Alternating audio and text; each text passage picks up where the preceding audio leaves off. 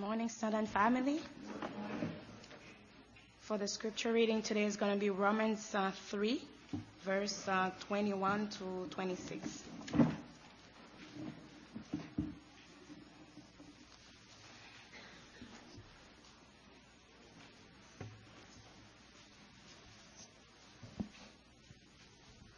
Romans 3, 21 to 26.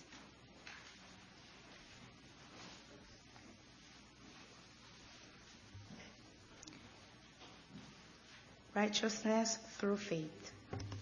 But now a righteousness from God apart from law has been made known, to which the law and the prophet testify. This righteousness from God comes through faith in Jesus Christ to all who believe. There is no difference, for all have sinned and fall short of the glory of God, and are justified freely by his grace through the redemption that came by Christ Jesus. God presented him as a sacrifice of atonement through faith in his blood. He did this to demonstrate his justice, because in his forbearance he had left the sins committed beforehand unpunished. He did it to demonstrate his justice at the present time, so as to be just and the one who justifies those who have faith in Jesus. Amen.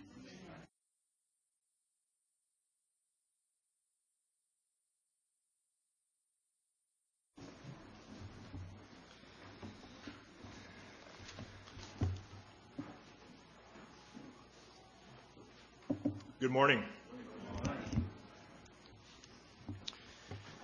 Let's pause and approach the throne of God once more together. Let's pray. Father, we adore you and we give you praise and thanks for the rescue mission, for sending your Son to faithless and loveless and graceless ones such as us. Father, it is an extravagant thing when we consider the cross. It is indeed a glorious, magnificent thing. And we pray this morning as we climb the hill of Calvary again together in this preaching time, that your Spirit would be working in our midst, and that, Lord, you would cause us to see with fresh eyes the glory and the greatness of Jesus. May his reputation be made great in our midst this morning. And Lord, as we leave this place later, may we be humbled afresh into action to be witnesses for you in our corner of the world, whatever that is, and to perhaps tell someone this week of the good news of the gospel of Jesus Christ and about his cross. So Lord, be with us, be in our midst. Help my weakness this morning, I pray. May your power be made great in this place, in spite of me. We pray in Jesus' name. Amen. I want to begin this morning in this third sermon on our series on the cross of Jesus Christ, by talking about a very unpopular subject. And that is the subject of God's wrath. Most of us don't like to talk about God's wrath, or if we had our preference, we would much rather dwell on God's love or on God's grace. So, Pastor, why take time on a perfectly good Sunday when the sun is shining to discuss God's wrath? Well, for a couple of reasons. First, because the Bible that most of us cherish engages the subject of God's wrath more frequently than we might think. And secondly, because the concept, the reality of God's wrath against human sin is critical, or it is determinative to the idea of propitiation, which is today's crossword. Propitiation is a subject that we will arrive at a little bit later on this morning.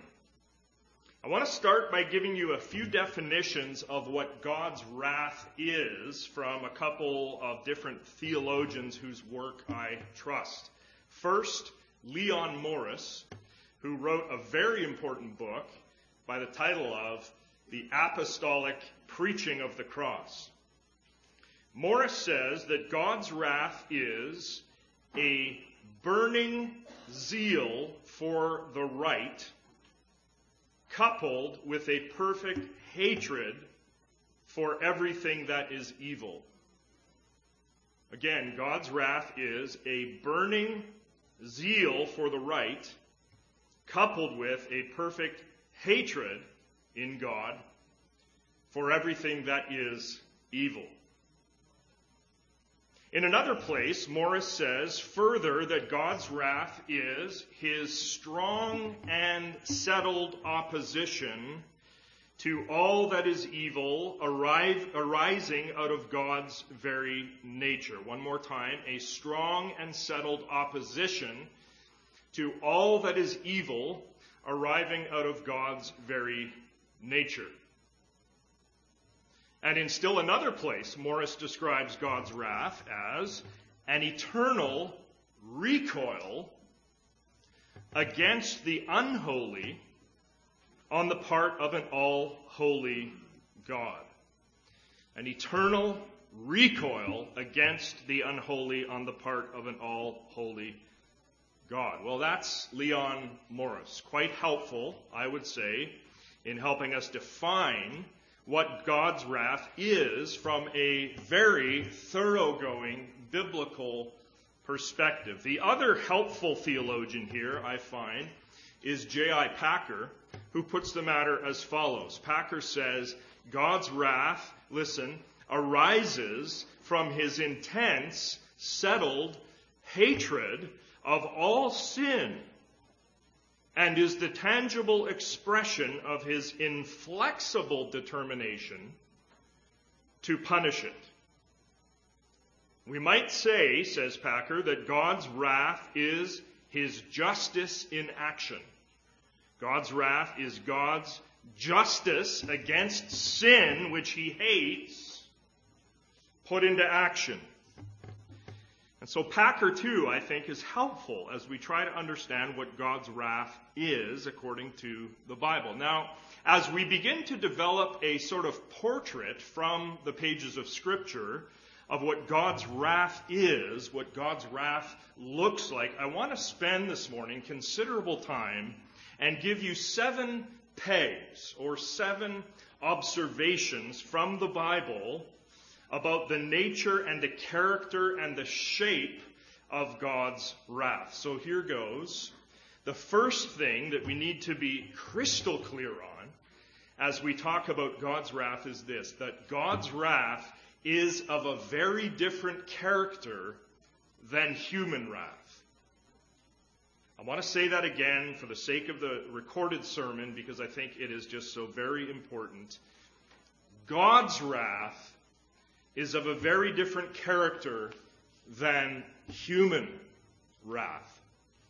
When we human beings get angry, or when we get wrathful, what happens in general terms? What happens? Well, we're famous for nursing anger, first of all, for holding on to it and nurturing it and feeding it instead of seeking for reconciliation. Amen. I'm glad to hear somebody say amen. Our anger can also be a sort of out of control rage, in a sort of irrational leap into madness, so to speak. Our wrath can arise very suddenly, can't it? And it can be sort of infantile, I would say, in its character. I know that's been true of me, time and time again. And our human anger can also be dripping with malicious intent and with resentment. And our anger, even though we might like to think that it's sometimes righteous indignation, it's usually 99.9% of the time not righteous indignation. It's normally coated up, I would say, with about 4 coats of sin, whether we want to realize that fact or not. Human anger can be very petty, can it not? It can be very petty in nature. It can often be tainted with a sort of selfish pride. And again, it can be kindled just so very easily.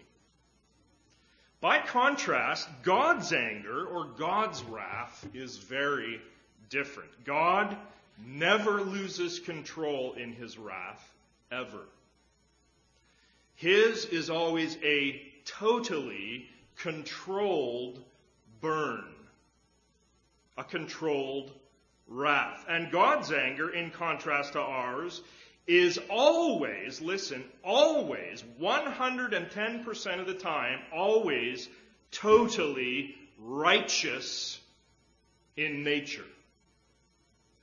God's anger is never provoked by an injured, vain ego like ours can be. I think a great little summary of the difference between God's wrath and our wrath is given again by J.I. Packer, who's written a lot of great stuff on this. He says this: God's wrath in the Bible is never the capricious, self-indulgent, irritable, morally ignoble thing that human anger so often is. He says it is instead a right and necessary reaction to objective moral evil. So in our consideration of God's wrath, we need to strive for, renew our minds with, a proper and biblical portrait. We have to guard against, as best we can, simply equating God's wrath with what we know about our own human wrath. God's wrath is of a very different order than human wrath. The second thing that we can say about the wrath of God, as understood from the Bible, is that God's wrath is a motivated wrath. What do I mean by that? What do I mean by motivated wrath? Well, I mean simply that our holy God's wrath is always motivated by something. Namely, God's wrath is motivated by the evil of his creatures. Amen? God's wrath is not roused without a stimulus. It comes as a result of human sin. It is a motivated wrath. An example that shows that this is the case is a text like Numbers 25:3, where Israel, in defiance of God, Israel yokes herself to Baal of Peor, and that idolatrous sin on the part of Israel is what motivates, what kindles God's wrath. Or take Deuteronomy 29, verses 25 through 28. There, Israel is said to abandon covenant, to go and worship and serve gods other than Yahweh. Therefore, the wrath of God is kindled.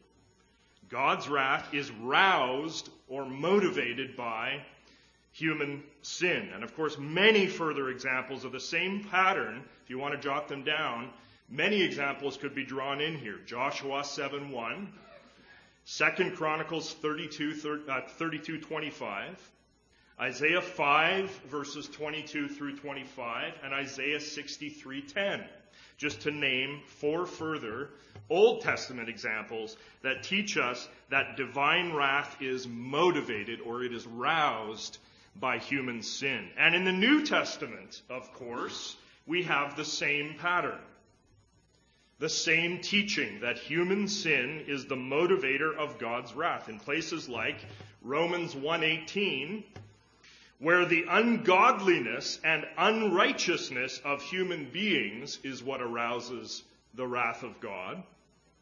We also have Romans 2:5, where hard and impenitent hearts store up wrath for the day of wrath, says Paul.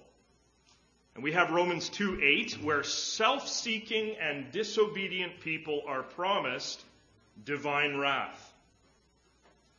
And we have further texts that teach the same thing, like Colossians 3, verses 5 and 6, and Ephesians 5, verses 3 through 6, just to name two more. God's wrath is motivated, we need to understand, by human sin. That's the second thing that we want to say this morning.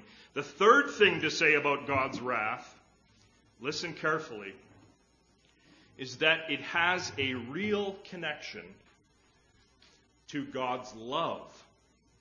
In fact, God's wrath is connected to, it is tethered to God's love. God's wrath, to use the words of John Frame, is an outworking of God's love. How is this so? Well, let me try to illustrate for you. You have a child who you love dearly, and he or she is thirsty. And you have access to fresh, pure, cold, uncontaminated water. And so that's what you give your child because you love your child. You know that the fresh water is going to be good for the child whom you love. But now here comes a stranger with evil intent barging into the room at that very moment with a cup of cyanide, making a beeline for your child, and your child gets up and runs for the cyanide. Your child even wants the cyanide. At that moment, you are going to do whatever it takes because you love your child to incapacitate the stranger, to knock the cup of cyanide out of his hand, and then teach your child, hopefully in a very stern sort of a fashion, that cyanide is poison. God's wrath is aroused by the cyanide of sin. Because God loves those who are affected by the cyanide. God's wrath seeks, in a just fashion it seeks, to punish sin because God knows that sin wreaks havoc with the human creatures that he loves. God reacts adversely to sin. God's wrath is kindled by sinners who want sin and who commit sin. And this adverse reaction of God happens because God is good.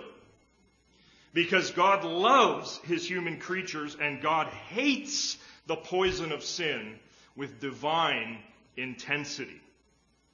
God's wrath is an outworking of God's love. That's the third thing about God's wrath that we want to say this morning as we develop a biblical picture of that wrath. Now, the fourth thing is this, and I want you to listen carefully here, that God's wrath is most often in the Bible described as a future thing, but it also appears at times as something in the present.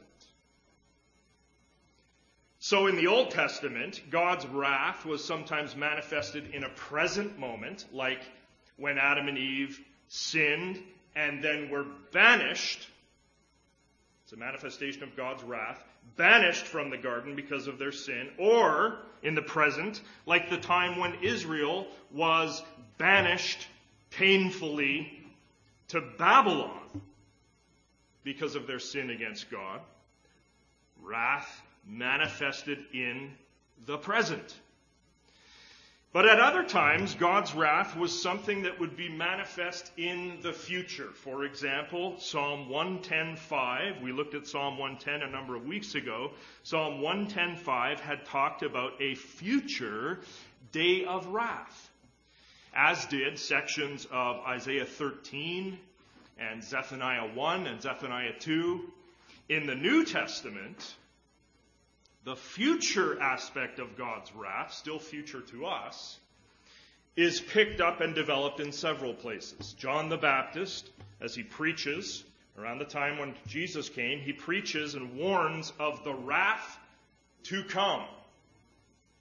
In Matthew 3:7, Paul in 1 Thessalonians 1:10 talks about the wrath to come. Not to mention Romans 2:5, where Paul also talks about a future day of wrath. Colossians 3:6, where again, wrath is something that is yet to come. So divine wrath in the New Testament and in the Old Testament is mostly a future thing. But there are those few places in the New Testament where God's wrath is described as a present thing, as something that is happening in the now. The classic case where divine wrath is a now thing is Romans 1:18 and following, where Paul says, he doesn't say the wrath of God will be revealed there, but rather the wrath of God is, present tense in Greek, is revealed against all ungodliness and unrighteousness of men. There is a very real sense, friends, in which divine wrath is always operating in the now and being manifested in the present in our sin-sick world. Listen again to J.I. Packer here as he gives, I'm going to give you this great meditation that he gives us on Romans 1:18 through verse 31. Packer says, now listen to this, he says, to those who have eyes to see, tokens of the active wrath of God appear here and now in the actual state of humankind. Everywhere the Christian observes a pattern of degeneration constantly working itself out from knowledge of God to worship of that which is not God, and from idolatry to immorality of an ever grosser sort, so that each generation grows a fresh crop of ungodliness and unrighteousness. Packer says, in this decline, we are to recognize the present action of divine wrath in a process, he says, of judicial hardening, God hardening people's hearts, and withdrawal of restraints, whereby people are given up, listen, to their own corrupt preferences, and so come to put into practice more and more uninhibitedly the lusts of their sinful hearts. He says, Paul describes the process as he knew it from his Bible and the world of his day in Romans 1, verses 19 through 31, where the key phrases are, God gave them over to sexual impurity. God gave them over to shameful lusts. He gave them over to a depraved mind. Present wrath. And this present wrath of God in Romans 1, interestingly enough, takes this shape. It takes the shape of God handing over sinners to themselves. This wrath of God in Romans 1 is God letting people go their own sinful way as they desire without his interference. It's him abandoning stubborn sinners to their willful self-centeredness, to quote John Stott. Now, friends, do we live in a society where there is rampant moral and social corruption?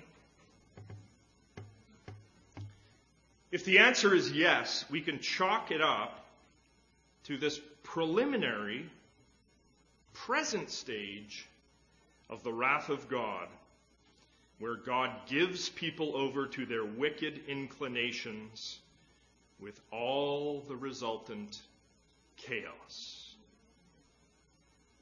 That's our fourth point about God's wrath. It's mostly future in the Bible, but it is also described sometimes as something already present with us. In fifth place, as we walk in humility this morning around the truth of God's wrath, we need to stress that God's wrath is a terrible, dire, cataclysmic thing. We see this in Scripture. Psalm 76:7 talks about no one standing when God's anger is roused. Psalm 2:5 speaks of God's fury being terrifying. Psalm 90 verse 7 describes people being brought to an end by the anger of God. Jeremiah 42:18 talks about people being made a horror because of the wrath of God. And all over the place in the Bible, God's wrath is spoken of in terms of fire, in terms of burning,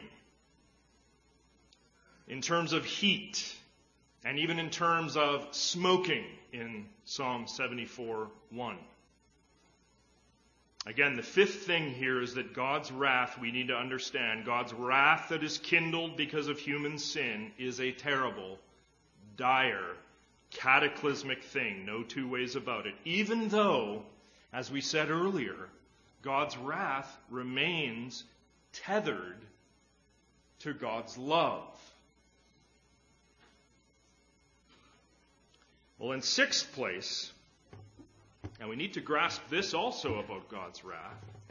Listen carefully. The fact is that people like you and like me, so we created fallen human beings who live under God, we choose wrath. We opt for wrath. Oh yes, we do. We choose, as fallen human beings living outside of grace, to follow a course that leads to wrath. The person who is fallen, who defies God, is choosing a path that leads to wrath. By defying Him, by steering clear of Him, which fallen people do, hiding from Him, by choosing the darkness that we love, says Jesus in John 3:19. We choose the path of sin that leads inevitably and leads inexorably to the wrath of God. That's the sixth thing. Our chosen defiance of God as fallen human beings is like taking a giant can of black spray paint and spraying it all over God's masterpiece, all over ourselves. In the words of Donald MacLeod, our sin has ruined God's masterpiece, men and women. It has filled the earth with hatred and violence. Any violence in the world today or hatred? Our sin has turned the world, he says, into an idolatrous, blasphemous conspiracy against God and against all good order. What's our situation?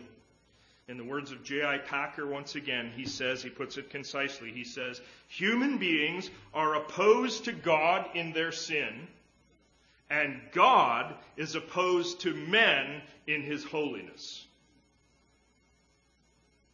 Wrath from the holy, uncreated, eternal, almighty, righteous, and just God must be meted out, must be carried out on this rank mutiny from his self-righteous, God-denying, God-hating creatures. Let's quickly review our first 6 pegs about God's wrath before we travel forward to the finish line. First, we were reminded that God's wrath is very different than human wrath. Second, we argued that the wrath of God is a motivated wrath. It is motivated by the evil of God's creatures. Third, we said that God's wrath is connected, believe it or not. It's connected to God's love. Fourth, we observed that God's wrath is both a future and it is a present thing in the Bible. Fifth, we should certainly understand God's wrath as the terrible and dire thing that it is. I'm not going to sugarcoat that. And sixth, we choose God's wrath as fallen people. We are inclined as fallen people in this world to the path of sin that results in wrath. And you may be wondering, after all of that, where is the cross? I thought this sermon was a sermon about the cross of Jesus. Well, let's move forward to the cross now, having finished the introduction.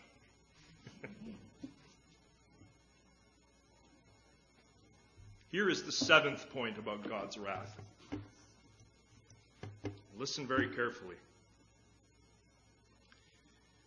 Now, our God's wrath is a very real thing. The future day of wrath is a terrible and cataclysmic and real future for the person who dies defying God, who dies spurning the Son of God. But as real and as terrible as God's wrath is, God throughout Scripture demonstrates to us that He is eager to defer His wrath, to turn from His anger. God, says the Bible, is eager to forgive persons who turn from their sin. That is the character of God. Now, just allow me to shower you with some texts that reveal a desire in God that His wrath would not have the last word.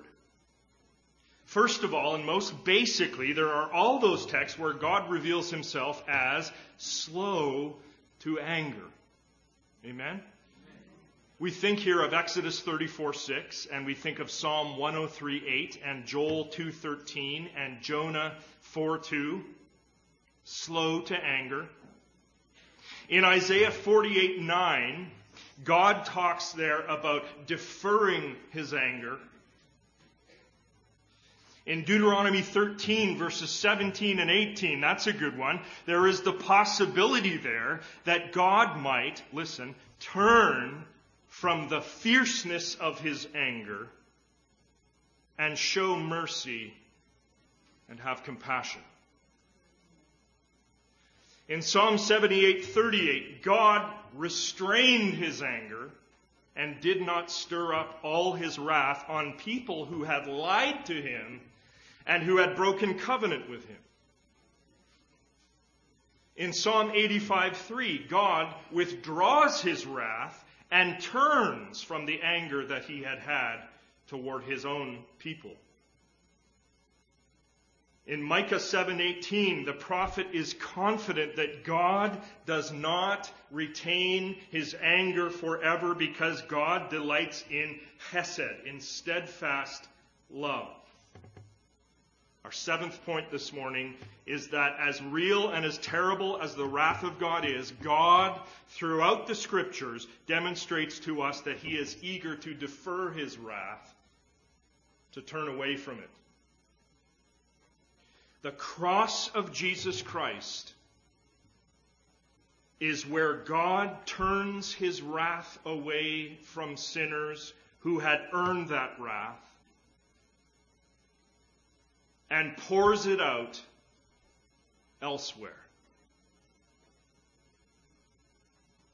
The cross of Jesus is where God averts his wrath away from the sinners who deserved the wrath. He gives astounding mercy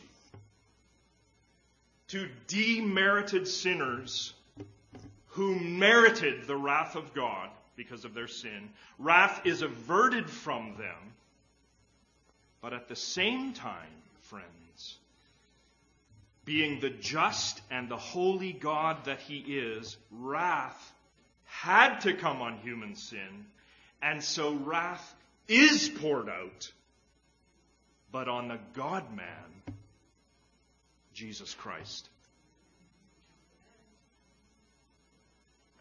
The Father and the Son and the Holy Spirit could have stood aside in almighty unanimous agreement that because humans sinned against God, humans should and would get the wrath of God that they deserve.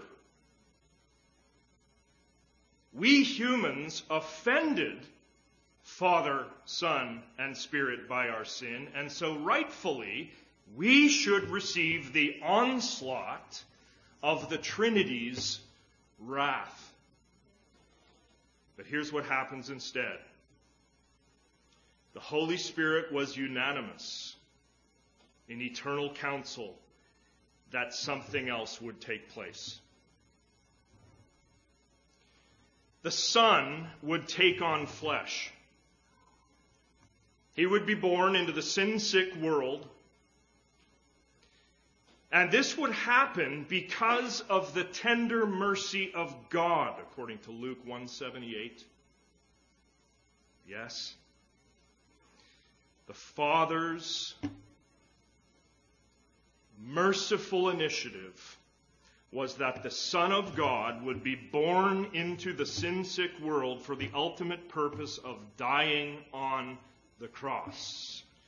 John 3:16, we've quoted it many times over past weeks. God the Father so loved the world that he gave his only Son. You see two persons of the Trinity in John 3:16. 1 John 4:10, God the Father loved us and sent his Son. The initiative called the cross is the merciful and loving initiative of the Father who was offended with human sin. As John Stott puts it so very well and so memorably, listen to this. He says, God's love is the source and not the consequence of the atonement. It's the source, not the consequence of the atonement. He says God does not love us because Christ died for us. Christ died for us because God loved us. Yes. The Father's love. How deep the Father's love. The Father's love provided the cross, even though the Father was offended with those who would benefit from the cross. And the Son was also offended with human sin, just as much as the Father. The Son, who was and is equal with the Father, don't ever forget that. He is equal, not subordinate, equal with the Father. The Son was utterly and completely willing to undertake and accomplish the plan of the cross.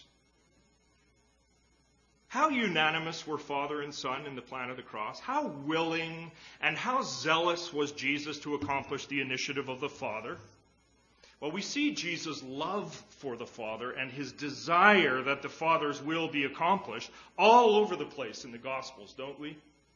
Jesus said that his food was to do the will of him who sent him and accomplish his work.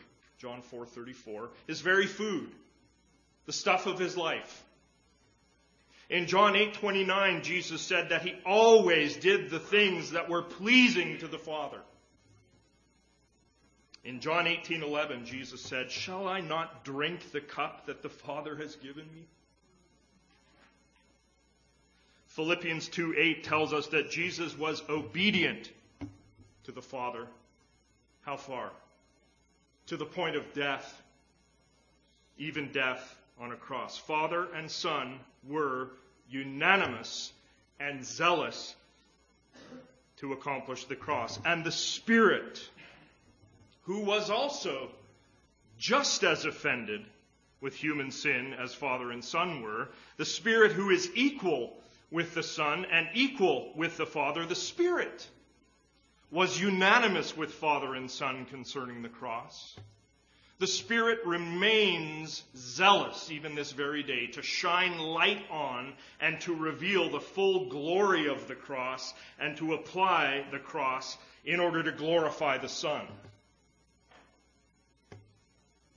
But now the problem we've explored today is the problem of the wrath of God, which must be poured out from a holy and from a just God on the sin of human beings. How does the cross of Jesus Christ address this gargantuan problem of wrath on human sin? Now, we all may have problems in our everyday lives, but I'm here to tell you today that this is your biggest problem. The wrath of God that was coming on your sin. Please focus with me for most of our remaining moments now on Romans 3, verse 25. We heard the passage read this morning. The immediate context of Romans 3:25 tells us, without any doubt it tells us, that the one being put forward here is Jesus. Romans 3:25 is telling us that here's what was happening on the cross. It tells us that God the Father put forward, or God the Father set forth, you may have that in your version, or God the Father presented, or God the Father publicly displayed Jesus, the Son, as a hilasterion in the original Greek. Jesus, the Son, was put forward as a hilasterion. Now, believe me when I tell you this morning that much ink has been spilt in arguing the question, how should we translate this Greek word, hilasterion, here at Romans 3:25? If you have the NIV, you'll notice that the NIV committee has gone with sacrifice of atonement as a rendering for hilasterion in Romans 3:25. The Net Bible has the words mercy seat here. The ESV, the King James Version, and some others have the word propitiation here. The New American Bible has the word expiation here. Now, without getting into the details of the debate, I want to say that hilasterion here at Romans 3:25 probably carries more than one meaning. I would want to argue, at the very least I would want to argue, that we are to understand Paul here as saying that the Father publicly displayed the Son on the cross as an expiation/propitiation. Now, these are $50 words, aren't they? So what is expiation, first of all? Well, to expiate, in the theological sense, is to remove sin, or to cover over sin, or to put away sin, so that, listen carefully, sin is really the focus or the object of expiation. It's very important. When we talk about expiation, sin is the object. Jesus was put forward by the Father at the cross as God's expiation, as a sacrifice that would put away, that would remove the stain of human sin. I think expiation is definitely part of the meaning of this Greek word here in Romans 3:25. But now we need to understand further that expiation, listen carefully, the removal of sin, putting away of sin, expiation is not an end unto itself. Expiation blossoms over into propitiation. Propitiation is our crossword today. Propitiation was happening at the cross. Propitiation had been planned to happen at Calvary in the eternal counsel of the Trinity. What is propitiation? Well, to propitiate, in basic terms, is to deal with someone's anger. To propitiate is to appease wrath. To propitiate is to satisfy wrath, usually with a peace offering. The holiness and justice of God dictate that God must execute wrath on sin and on sinners. If God is to be true to his holy self, can that wrath somehow be averted from the sinful creatures? That's the question we're dealing with this concept of propitiation. Now, in ancient pagan religions outside of Judaism and outside of Christianity, propitiation, or the appeasement of wrath, looked like this. You're in a pagan ancient religion. And if you suspected that a given God was wrathful toward you, that he was irritated with you or angry with you, then you, the human worshiper, sought to essentially bribe that God into dropping his wrath. So you would go and you'd get a fine vegetable offering or a fine animal offering. You bring your God some chocolates. In some cases, in those cultures, even a human offering. And you gave that offering to your God in the hope that God would be appeased. Your God would be appeased and would then act favorably toward you again. Now, we need to understand, and this is very important this morning, we're wrapping up here. We need to understand, though, that the difference between that pagan conception of propitiation and the concept of propitiation in biblical faith is a massive difference. Are you with me? Listen, look once again at Romans 3:25. Set your eyes on the text. Notice the first words of the verse. And here's my question for you as you look at the verse. Who is it that puts forward the propitiatory sacrifice in the New Testament? Is it human beings who come to God with vegetables or paltry rice cakes, thinking that they can somehow bribe God into dropping his wrath? Is it humans? No. The text says, listen carefully, that God himself, listen, he puts forth the propitiatory sacrifice. God does. You see this? Just as it had been back in the Old Testament sacrificial system where, who was it that gave the blood? God gave the blood to atone for human sin. Leviticus 17:11, I give you the blood. So it is here in Romans 3:25.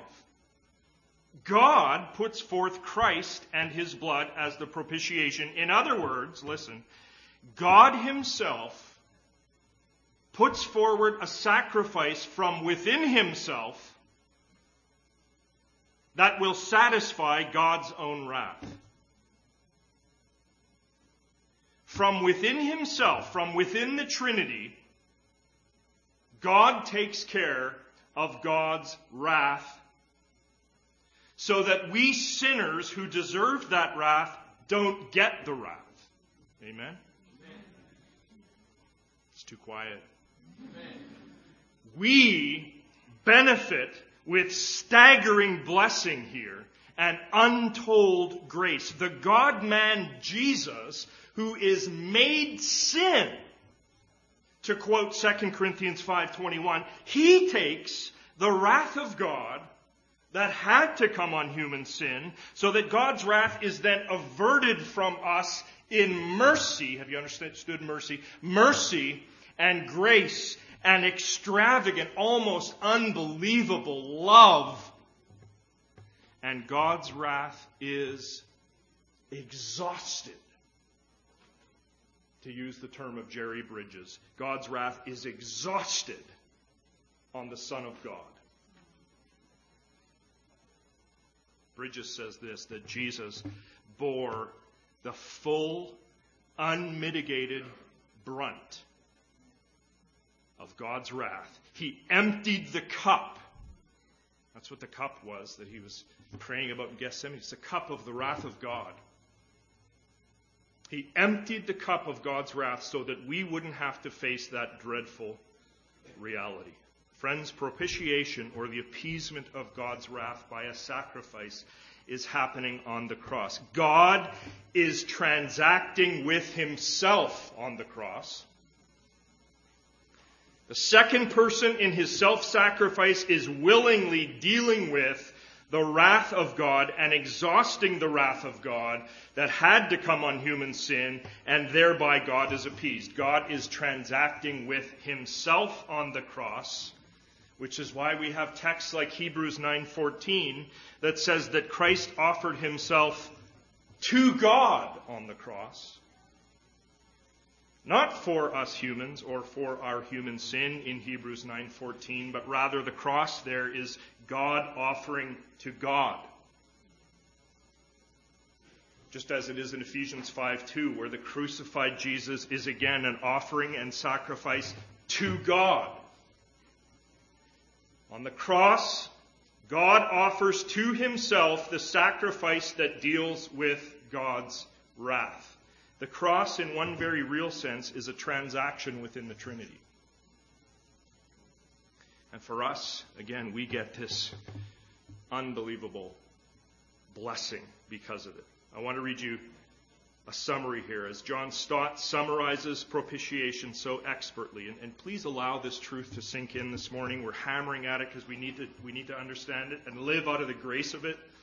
He says, it is God himself, I love Stott, it is God himself who in holy wrath needs to be propitiated. God himself who in holy love undertook to do the propitiating. And God himself, who in the person of his Son died for the propitiation of our sins. Thus God took his own loving initiative to appease his own righteous anger by bearing it his own self in his own Son when he took our place and died for us. Yes. Hallelujah.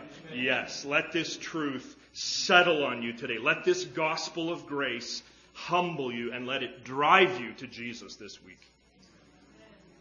John Murray said that propitiation is that God loved the objects of his wrath. Did you catch that? God loved the objects of his wrath so much. That's enough right there, isn't it?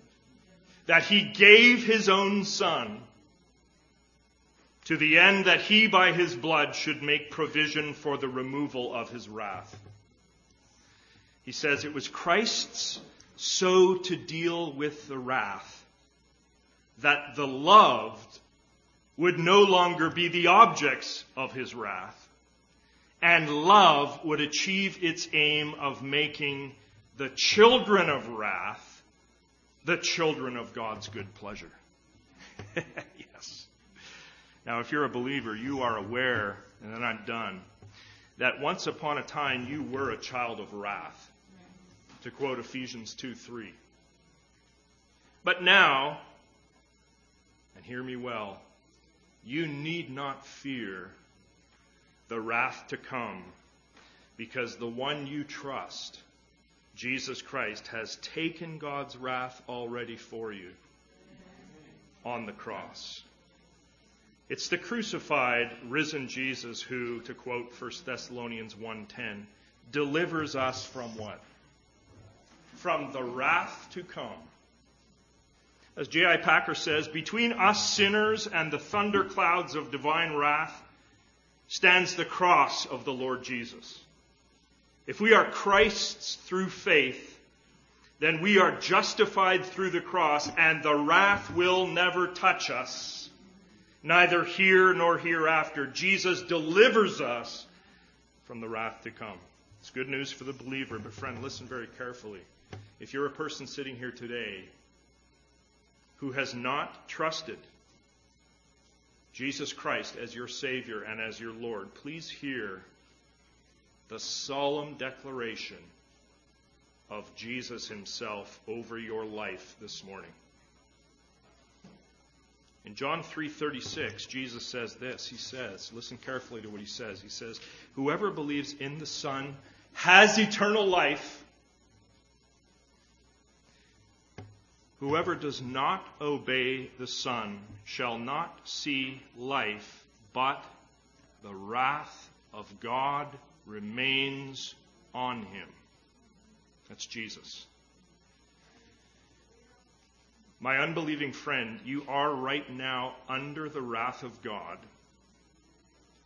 and you can expect the dreadful, terrible, divine wrath that we talked about today that will come on Judgment Day. You can expect that wrath. If you happen to get to that awful day still refusing, still spurning, still denying the Son of God, Jesus Christ, you can expect the unmitigated full brunt of the wrath of God. I counsel you this morning to receive the one who died for your sins, the God-man, Jesus Christ. I plead with you to trust the one who exhausted the wrath of God on the cross so that you won't have to. All you have to do is open your spiritual hand and receive him. Let's pray together. Our Father in heaven, indeed, hallowed be your name. Lord God, we know that you are the sovereign God in control of our history, in control of world history. We know that in your eternal counsel, you decided that Jesus Christ would be the rescue for lost sinners. And I pray, Spirit, that someone here today has heard the message and turns to you in this moment, receives you as Lord and Savior, repents of his or her sin, and follows you. This is our prayer. Be with us now, Lord, as we go to the table, we pray in Jesus' name. Amen.